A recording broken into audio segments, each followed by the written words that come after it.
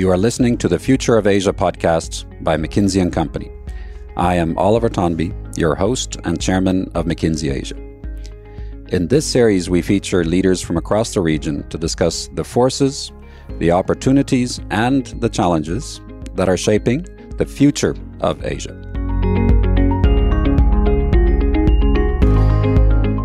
Welcome everyone to the Future of Asia podcast series. Today's topic is called A Turning Point for India's Economy. I am joined by three of my colleagues. I am joined by Gautam Kumra. He is the managing partner of McKinsey in India. I am joined by Anu Madhavkar. She is a partner with McKinsey's Global Institute based in India. And also I am joined by Sri Shanke, senior partner out of Mumbai, who advises on urbanization and economic growth in India and more broadly across Asia. So, ladies and gentlemen, let's just warm up a little bit. Let's talk about your experience of the last 6 months. Give one positive outcome or reflection from the COVID era over the last months that we've learned. Gautam, do you want to start us off? Yeah, well, you said in a positive start. I think I would say, Oliver, I have been struck and even I would say positively surprised by the resilience. I think the resilience of the country, of its people, and of our colleagues. I've been impressed by how it's not been easy, but I've been impressed by how people have found ways to operate and be at least reasonably effective in this new operating model. So that would be my reflection. Anu? I think adaptability, Oliver. Not just for people like us who adapted quite easily, just given the nature of work we do, but all sorts of small vendors, small service providers, the way they've just embraced remote forms of working or the way they've wrapped their heads around how to protect themselves in their own communities, even if it's in informal housing. I'm very inspired by that. Thank you. Mr. Shanke? Yeah, I am particularly inspired by how the large Indian cities, for example, the city that I live in, Mumbai, actually rose to the challenge of COVID, despite having 60% population in slums.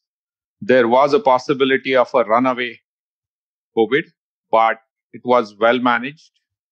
And actually, the healthcare system rose to the challenge. It was a big positive surprise for me. Got it. Thank you. Listen, let's dig into the topic at hand, which is India. India's situation, India's growth, India post-COVID. Let's start with what was the state of play for India's economic development before COVID-19? Who would like to kick us off on that question? Maybe I can add a comment here, Oliver. I think it depends a bit on the time frame you take, but I think if you took a longer term view of, say, last 30 years, as you're aware, India is one of the 18 outperforming economies globally that has delivered high rate of per capita GDP growth rate. Real economic growth rate has been in the region of 6.8 to 7% over 30 years. But it's fair to say that going into COVID, I think the Indian economy was on a difficult wicket. The momentum had been slowing down from 2013 to 2019. On two particular markers, which had been engines for growth for India. One is on private investment. If you look at bank credit, had been slowing down. Level of investment rate in the economy had come down by about 5 percentage points. Also, India's participation in the global markets. If you look at India's exports as a share of GDP went down from about 25% to 19% over the 2013 to 2019 period. So both the cylinders of India's growth, previous growth, private investment, and share of exports actually were faltering. We also saw in this period, by the way, a decrease in labor participation rates, which had been falling for more than a decade. And eventually it led into a growth rate of only about 4% or 4.2% in 2019-2020 going into COVID. So it's fair to say, Oliver, that we had been slowing down as an economy, and there was some structural weakness in the economy quite since the global economic crisis of 2008. And that has exposed the economy to the challenges now being imposed by COVID. Yeah, I would like to add on to the long-term frame of India's growth. I'd like to point out the inclusiveness of this growth a bit. Okay. It's easy to criticize, obviously, the last few years. And yes, India has been slowing down, but it has been remarkable that during a 10-year period, the last 10 years, almost 270 million people were lifted out of poverty, as well as the household electricity access is now 95%, and the household sanitation aspect is 100%.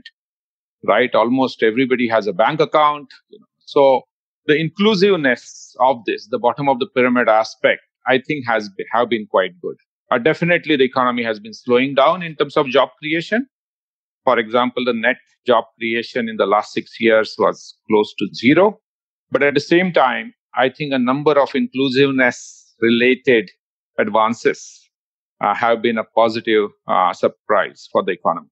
I think there's also been, in addition to that, I think there's also been a remarkable revolution on the digital front, and the pace at which digital access has actually increased in the country in the last 4 years or so.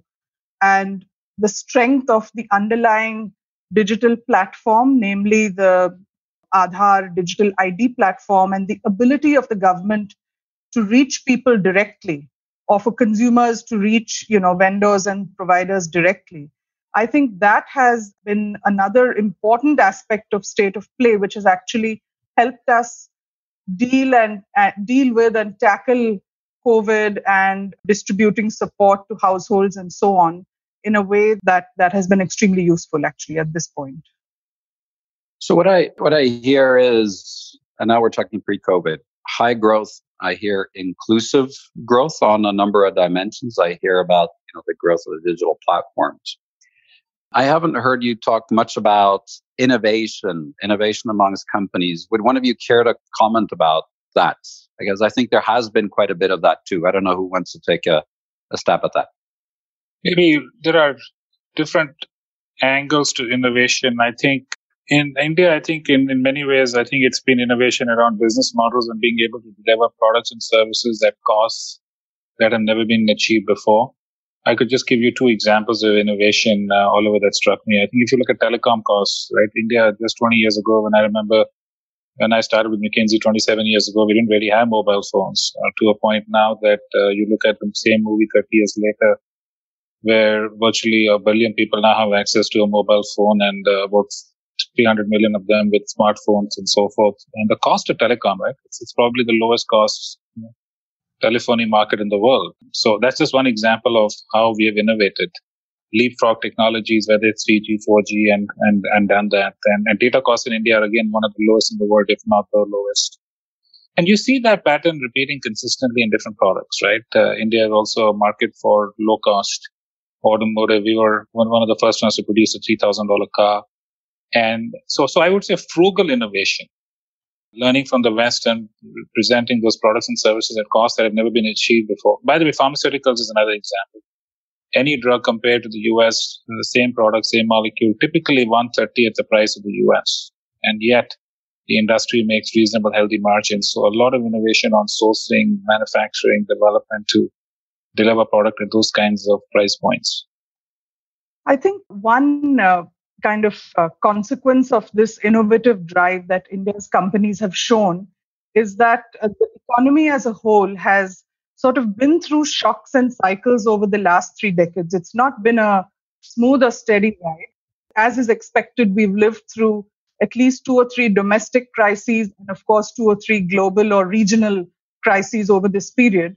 But through those shocks and wobbles, I think each time there have been new engines, right, of growth and productivity that have actually come on board and helped to buoy and shore up economic growth. So whether it was the IT revolution of the 90s, or more recently the telecom revolution that has actually enabled all of the digital, not just access, but also innovation, right, in terms of B2C companies.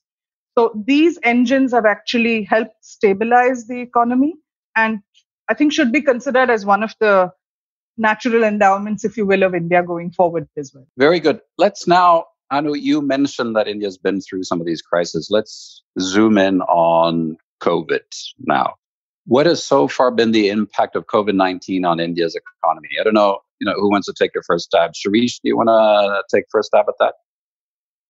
Yeah, this is the effect of COVID on Indian economy is still unfolding. Okay, right? We are now in the 6th month, globally as well as in India, right?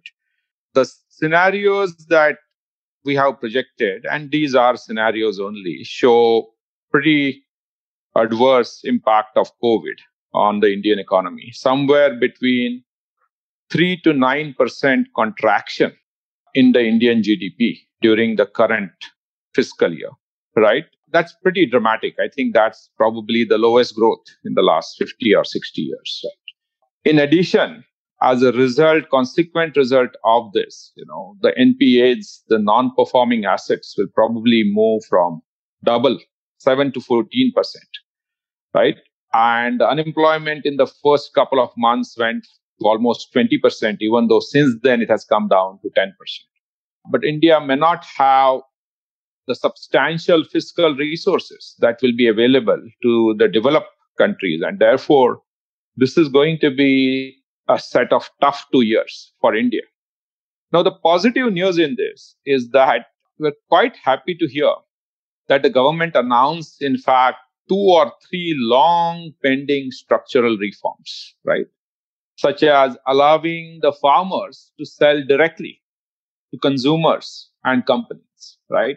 Privatizing the electricity distribution companies, which was on the agenda for like 20 years, right? And as well as really providing the portable benefits to the migrant workers. Today, if you move from one region to another, you may not have got the benefits, but that has been sorted out. So some reform process have already started. It's a positive news. But overall, it will be a tough 2 years for India, is what our sense is. Go ahead. Anu, would you like to add?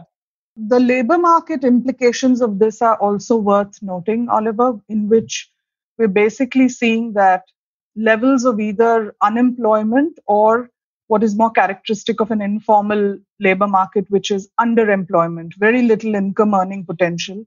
So that has become widespread at the time of COVID-19.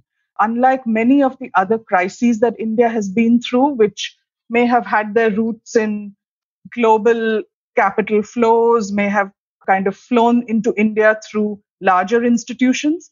This crisis, because it affects health and safety on the ground, is affecting every Indian worker right down to the smallest informal sector worker. And we've seen unemployment rates spiking to 20% in the months of the lockdown, with the tentative restarts and subsequent lockdowns and restarts that are going to be a matter of reality for the next several months. We will see persistent both unemployment, underemployment, as well as a tremendous pressure on small and micro enterprises. And we reckon that on an unmitigated, unprotected basis, there could be a lot of small loans actually turning non-performing and obviously resulting in pressure both on the borrower as well as on the financial system. Financial system NPAs could be anything incrementally between 7 and 14%. Now, I think the central bank and the government have taken a set of very helpful measures that span moratoriums, credit guarantee schemes in which the government guarantees some of these loans and removes the pressure and allows the banks to actually lend to these small enterprises. But nevertheless, it is a grave shock. And I think it really puts into sharp relief the fact that looking ahead, given the 90 million odd workers who will incrementally enter India's workforce in the coming decade, it is going to be extremely important to get our job creation and income generation engines alive and humming again once the worst of the crisis is over. Asia's standing in the world has changed, and it's clear that where the focus once was on how quickly the region would rise, the reality is now all about how Asia will lead. Keep listening to the Future of Asia podcast. Thank you. I want to pick up on something Shirish said, because Shirish, I think you said that GDP could contract between 3 to 9%. That's a big gap. What determines if it's 3 versus 9? What are some of the factors that drive in either way? Yeah, as I said, that the crisis is still unfolding. So we were the models that we put were trying to figure out when would manufacturing start in a full scale, for example, right? Many of the factories are still running at 50% capacity utilization. When will the consumption engine start? I'm still sitting at home, okay, and I haven't bought anything other than food, right? And when will that restart, right? Would it happen in September or would it happen in December, right?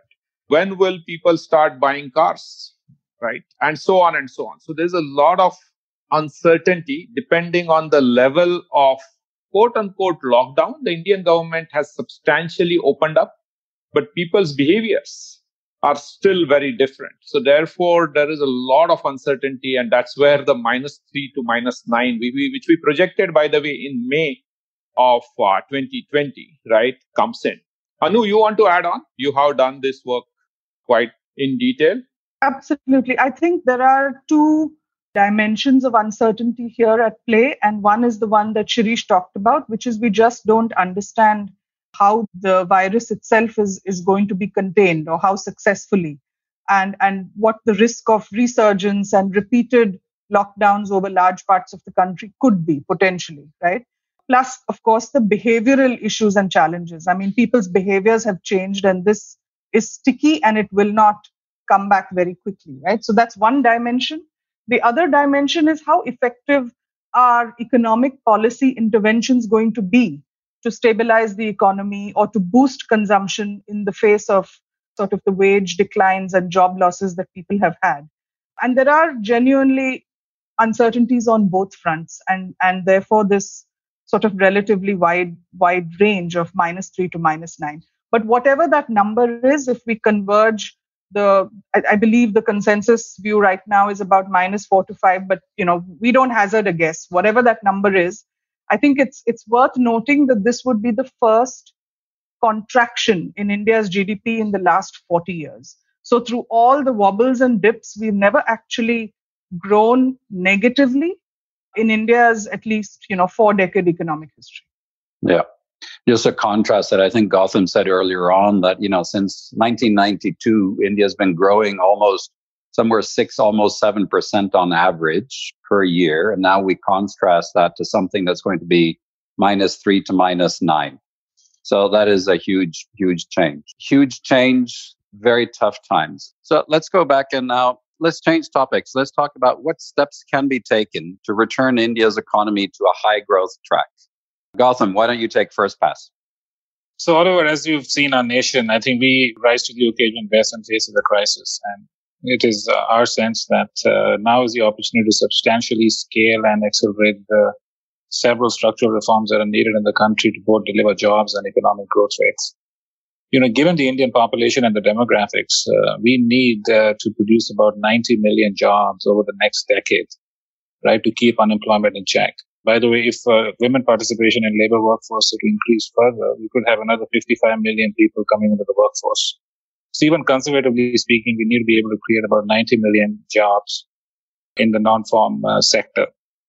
Now, if you look at that challenge, right, and by the way, we hope that 30 million people will migrate from agriculture to non-agriculture in this period of time, as it happened in other economies that have delivered economic growth rates.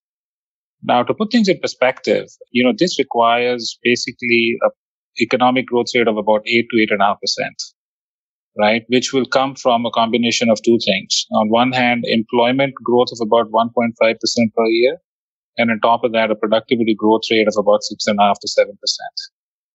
Now, the good news there is that India has done bits of this in the past. You see, if you go back to the early 2000 decade, in the period of 2000 to 2012, India had generated employment at the rate of about 1.5% a year. Similarly, if you look at a period 2013 to 2018, the last 5 years, when we didn't create any jobs, but productivity did grow at about 6 to 7% a year. So in other words, if India could match the employment growth of the early 2000s and the productivity growth rate of the last 6-7 years, we have an opportunity to get the economy to an 8.5% economic growth rate track and create the 90 million jobs that I talked about. So that is the real imperative. And what we outline in this report is really a series of measures. And my colleagues can expand on that. But if I can just say at the outset, 3 big measures, right? One is a whole set of high productivity frontier models And maybe one of my colleagues can expand on that. That's big imperative. Second, the role of building 1,000 large and 10,000 small/mid-sized companies. And then finally, the need for structural reform in 6 areas and the need to increase risk capital. So there are probably 4 themes, Oliver. We can explore any one of those as we like, but there are 4 themes we've outlined in the report on what needs to happen to deliver this 8.5% growth rate and 90 million jobs. So let's double click on those 3 topics. Let's start with the first one, which I think you called high productivity frontier models. High productivity frontier models. What does that mean? And give us some examples if you don't mind. Shirish? Yeah. So the first set of what we call the growth booster theme, which has the high productivity models incorporated in it, is what we call global hubs serving India and the world. And this is just as an example. India imports $115 billion of electronics. And the trend has slowly already started, but a lot of it can be manufactured and assembled in India. And just as an example, this is the manufacturing revolution that has escaped India for the last 8-10 years, but could be a great time to build on. So that's just one of the themes under the global hubs, right? The second theme under the second model under the global hubs is the next S-curve on IT. India has already been known as an IT information technology superpower. But the next generation of digital, artificial intelligence, machine learning is several $1 billion worth of export opportunity. Similarly, something that is quite obvious to anybody that looks at India, tourism. India has only 10 million foreign tourists a year. Many cities in Asia has more than that, by the way. And taking that from 10 million to 50 million, and again, building on to connecting to the world is another third sub-theme under this overall theme of global hubs. So this is just one theme explained. Anu, maybe you want to take the next theme to explain on these growth booster themes. So I should say that the 3 growth boosters cumulatively represent a potential of $2.5 trillion of economic value in 2030. So this is a very sizable set of high productivity opportunities.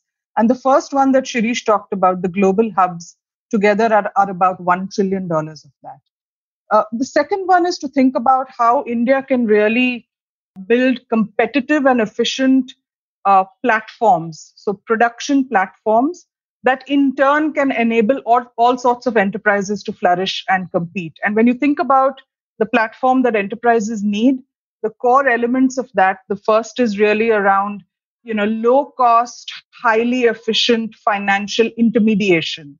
So you can think about a financial system that has the ability to use digital automation, all sorts of technology to deliver credit and capital products to mobilize savings and so forth. So the financial institutions are one part of this.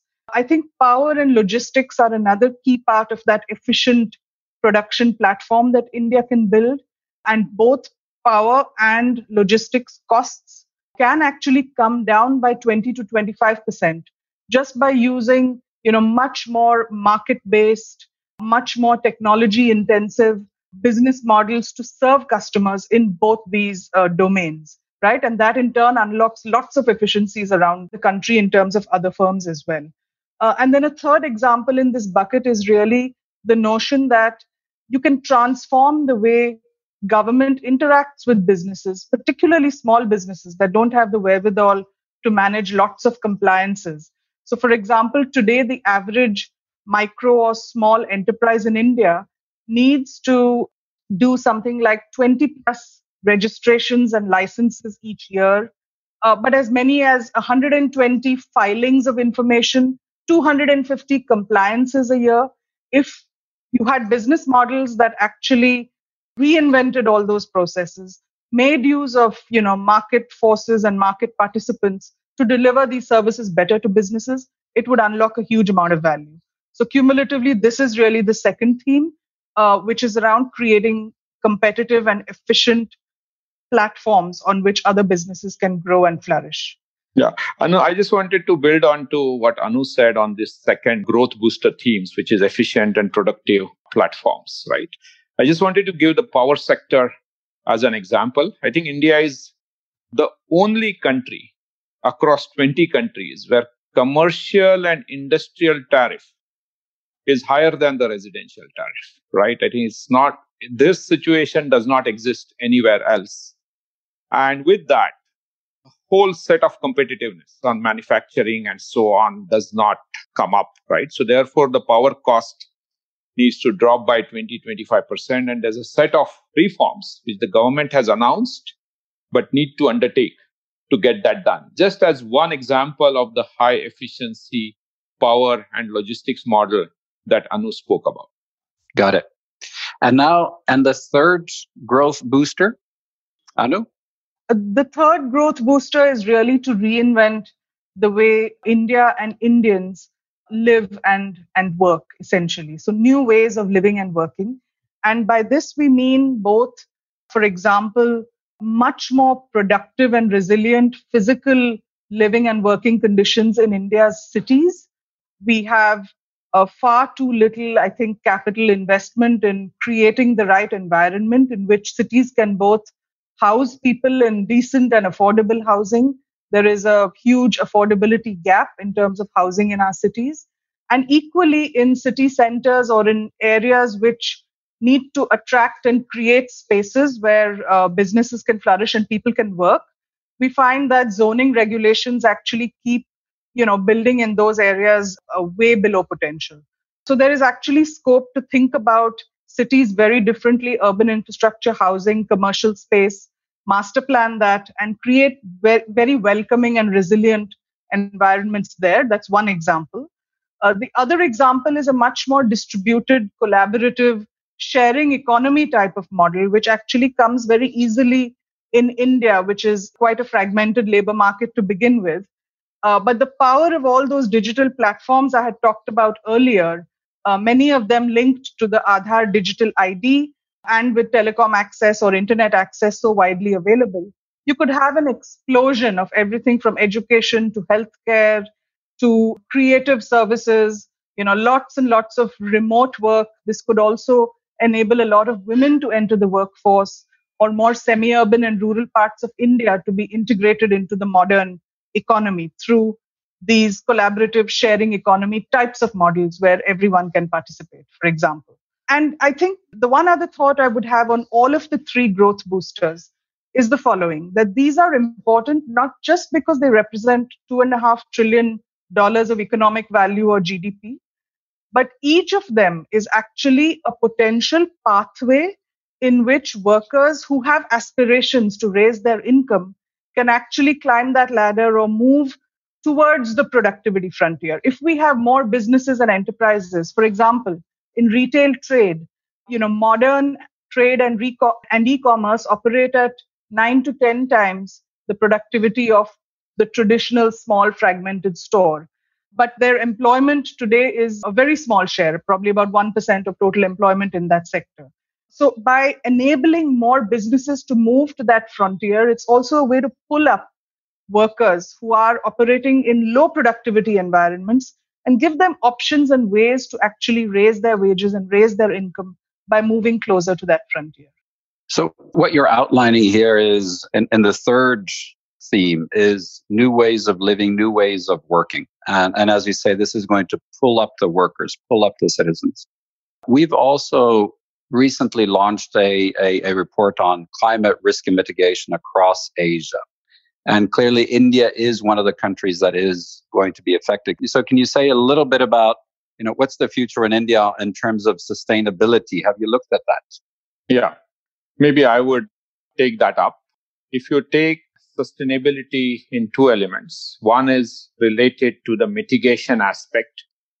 I think India is really on a good path to get renewables in for the energy production. So the energy systems of India is actually included in this third growth booster themes.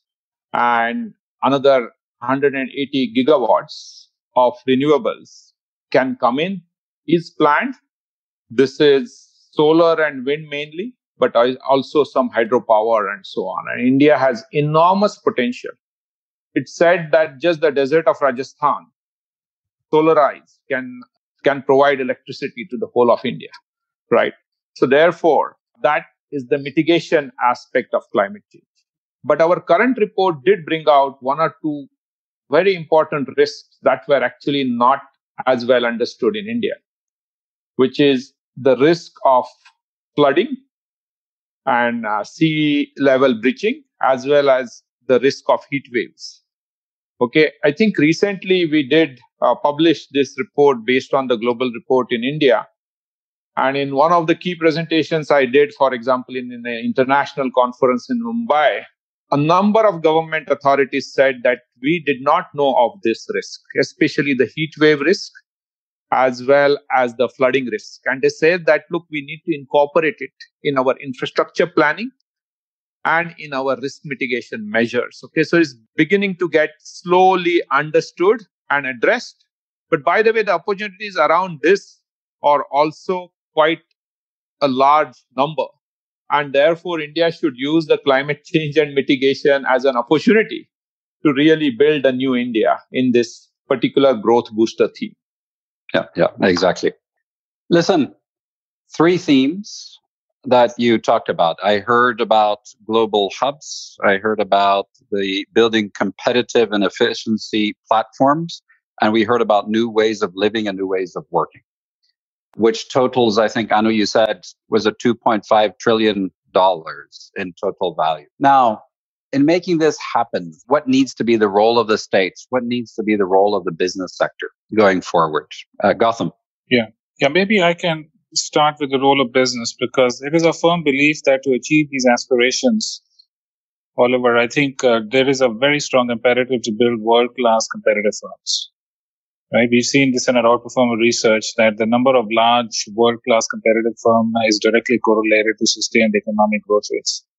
Now, if you think of the Indian corporate sector as a large ladder, we have a couple of interesting things going on. Firstly, you find that there are very few companies at the top of the ladder. When you think about large companies defined as more than $500 million in size, India has only about 600 of those, contributing about 40% of GDP. It is our sense that by 2030, this number needs to triple to about 1,800 companies that should collectively deliver about 80% of India's GDP. So the first observation is that we need more companies at the top of the ladder. The second observation is that part of the reason we don't have enough companies at the top of the ladder is because we have a missing middle problem. If you look at the small and medium-sized companies between $50 million and $500 million, India has far fewer firms than what it needs. It is our hope and expectation that about 10,000 companies can rise from being very small companies to becoming these mid-sized companies and fill the vacuum in the middle. And over time, many of them can rise to become large companies that I talked about earlier. Now, the reason why large companies are important is, as we all know from our own client service, they are much more productive. Large firms in India are 11 times more productive. Labor productivity is 11 times more than small, medium firms, and twice over productive. By the way, they already in India drive 40% of India's exports are delivered by large companies. And 20% of the formal sector employment is driven by the large companies. So there is no wishing away from the fact that we need to have an ecosystem where more innovation happens at the bottom, more entrepreneurs set up new businesses. But we put in place the conditions, the enabling conditions for these companies to rise from the bottom to the middle, which is missing today, and from the middle to the large. And if we do so, we think that can actually fuel a lot of the things we talked about in terms of job creation, innovation, and so forth. By the way, this picture is very different by sector. If you just take the engineering and construction sector as an example, India has virtually only 1 or 2 major firms there. We need at least 10 times that to meet India's potential of construction real estate. So you can go sector by sector and you will find that there are some pretty serious gaps and opportunities for building large competitive firms. And we think this should be actually a real priority. Very good. Shirish, would you like to add? Yeah. So the role of businesses is something that Gautam mentioned, I would just like to point on the sectoral and the financial sector reforms that are required. And then perhaps Anu can talk about the sectoral reforms that are required. Right. So I would like to point that we were quite surprised, Oliver, when we started looking at what sectors will create these jobs. Obviously, we talked about the growth booster theme, but as we started adding up across the 8 or 9 sectors that typically comprise a whole economy, personally, I was surprised that out of the 90 million jobs, 25 million have to come from construction.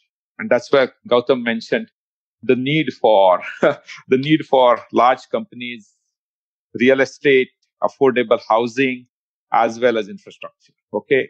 The need to build India at this stage is extremely important. And while we will, of course, look at all the growth booster themes, but there are some sectors that really stand apart.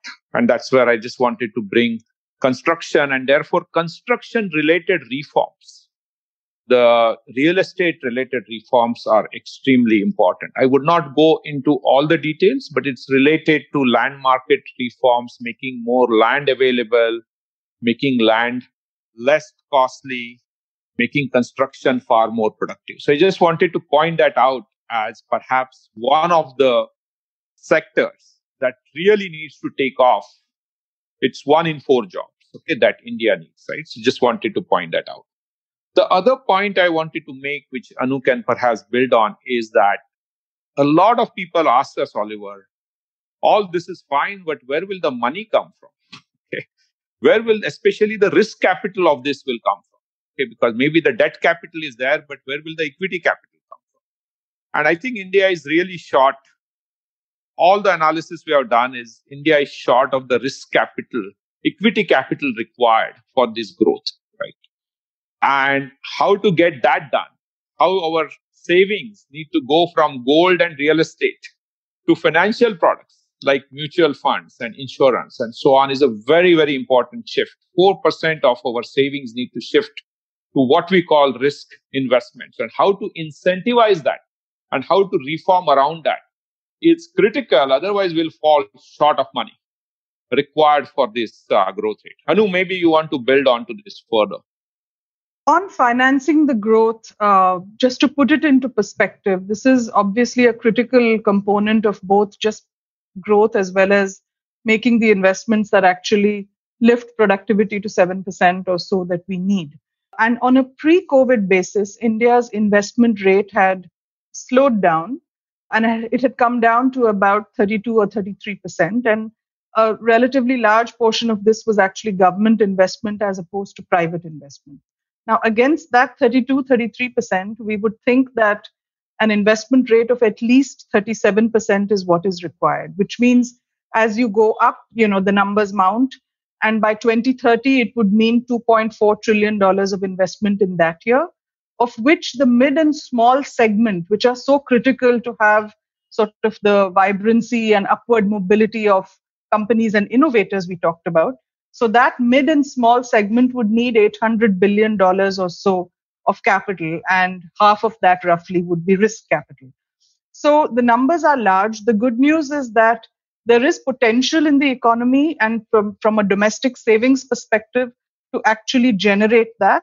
In addition to, of course, FDI increasing and foreign inflows increasing, the domestic savings market can be put to work in financial intermediation much better by creating the right sorts of tax and other incentives, addressing barriers, both tax and non-tax barriers that come in the way of wealth accumulation and people really investing in asset classes like pension funds, insurance, mutual funds, or, all sorts of alternative investments like REITs or alternative investment funds and so on. So unshackling some of that and allowing and attracting more savings into those instrument classes would really help.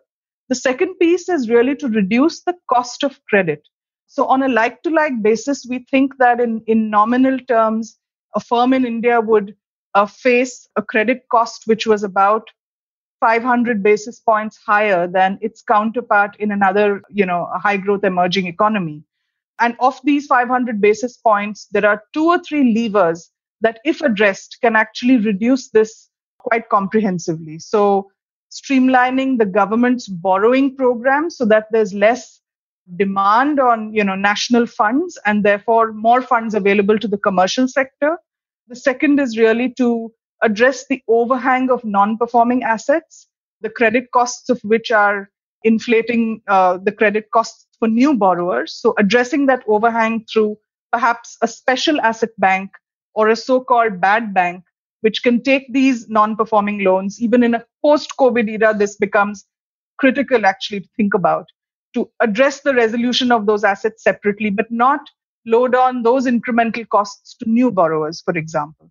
And finally, you can think about OPEX and streamlining that as well. Thank you, Anu. So we've talked quite a bit about the business sector. Can we shift for a minute and talk a little bit about the role of the state in this? Shirish. Yeah.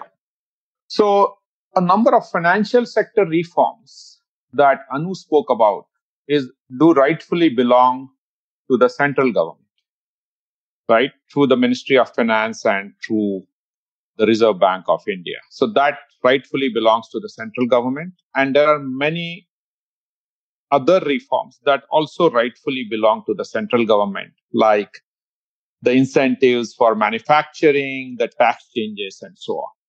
But as we started looking at it, personally, we were quite surprised that how many of the reforms that we have mentioned actually come in the realm of the state governments. Okay. We found that almost 60% of the recommended reforms have to be done by the state government. And anytime we spoke about reforms, it's always directed towards the central government. So as a part of this report, we also want to firmly point to that many of the state governments have not done the market facilitating reforms that could have been done. So the Indian state governments have to step up. Just as an example, we talked about land market reforms, bringing cost of real estate down by 15 to 20%. That belongs to the state government. Indian constitution, all land market reforms is about states. We talk about power sector. Most power sector reforms belong to the state governments. We spoke about agriculture. Agriculture is firmly a state topic. And a number of the reforms that we spoke about, again, will be in the realm of state government. So in addition to towards the Prime Minister and the Cabinet Minister, I think we firmly have to focus on the state chief ministers and their cabinet to play the role that is required for the 8.5% growth rate. And there are some good examples. Gujarat in manufacturing, Karnataka in services, but they're a little bit few and far between. Okay, so therefore, one of the key pushes of this report is firmly focus on facilitating and enabling reforms at the state government level. Thank you. Thank you, Shirish. Now, I'm going to start rounding us out. And to end us, what I would like to do is ask you each one question. So let me start with Shirish and Anu. Shirish, if you put yourself in the shoes of business leaders in India, what is the one ask that you have of them? And Anu, if you put yourself in the shoes of government or state leaders, what is the one ask you would have of them? Shirish, why don't you go first? Yeah, if I put myself in the shoes of the business leaders, the ask to the business leaders is really those 3 growth booster themes. Just embrace them, because those are 6, 8, 10 times the productivity. Okay, so the scale and speed of productivity enabling business practices will be my one ask. And again, taking back the construction sector, instead of the traditional construction methods, if we use high productivity prefabricated construction, it's 8 to 10 times more productive and therefore 8 to 10 times less time, just as an example. So really fully embracing the productivity enhancing 43 business models, 3 growth booster themes will be my one key ask to the business leaders. Thank you, Shirish. Anu. There is no single silver bullet, but there is one key ask that can make all the difference. And for me, what I would ask government leaders, both at the center and at the state level, it's basically to make economic reforms a number one priority item. We need the resolve and the conviction at this point in time that very sweeping, important, critical economic reforms need to be undertaken in the next 12 to 18 months. This has to be tackled in an all-out manner. The speed and scale of reform is something that we need, which we have probably seen in different measures through India's last 30 years, starting with the early 90s and the liberalization. But every time India has set its mind to do something bold and big and to do it well, it has actually managed to make great progress in a 12 to 18 month period, as we've seen with several programs in the past across education, sanitation, the National Highway Program, and so forth. This is the time to make economic reforms your number one agenda and put enough leadership capacity, technocratic capacity, and monitoring and execution capacity behind this for the next 18 months. Thank you, Anu. Thank you. And I would love to ask Gautam to summarize us and round us out, Gautam. What, if you look forward, what is your narrative about India between now and 2030? So, Oliver, as I think has been discussed, I think this is a real leadership moment for India. I think much like the 1991 crisis, when we had run out of foreign exchange reserves to even fund a month of imports, and India rose to the occasion. And I think it is a similar leadership moment for India. I think the good news here is that the size of the prize is significant, right? As we have seen here, we have the opportunity to produce $2.5 trillion in gross value through these new high frontier business models and create employment opportunities for 90 million of our colleagues and people who have high aspirations. So the size of the prize is huge. But I think what this would require is decisive leadership on many of the counts that Shirish and Anu have talked about. And I think if we act with decisive leadership, I think we have the potential to put India squarely as the third pole in what is a bipolar world today by 2030, right after the United States and China. If we miss this opportunity and sort of plod along at the 5.5% economic growth rate we have seen recently, I think we would have failed to meet the aspirations of a rising India, and I think we would have missed a decade. I think the last thought I would say is I think competing in India has never been for the faint-hearted. I think even though we've had 7% economic growth rate over 30 years, let's not forget that it's gone through peaks and troughs. And I think the next decade will be no different. But I think if you were to embrace, as Shirish said, I think these three growth engines, and if the country were to rise to the occasion, I think that there are few countries in the world that can match the promise of what is still to be realized in a country like India. Thank you. Thank you, Gautam. Thank you, Anu. Thank you, Shirish. Thank you for being such great participants. This has been a very thoughtful, been a very fact-based, and a very heartfelt conversation. Thank you so much. And to everybody else, thank you for listening in. Have a great day. Thank you. Take care. Thank you. Thank you.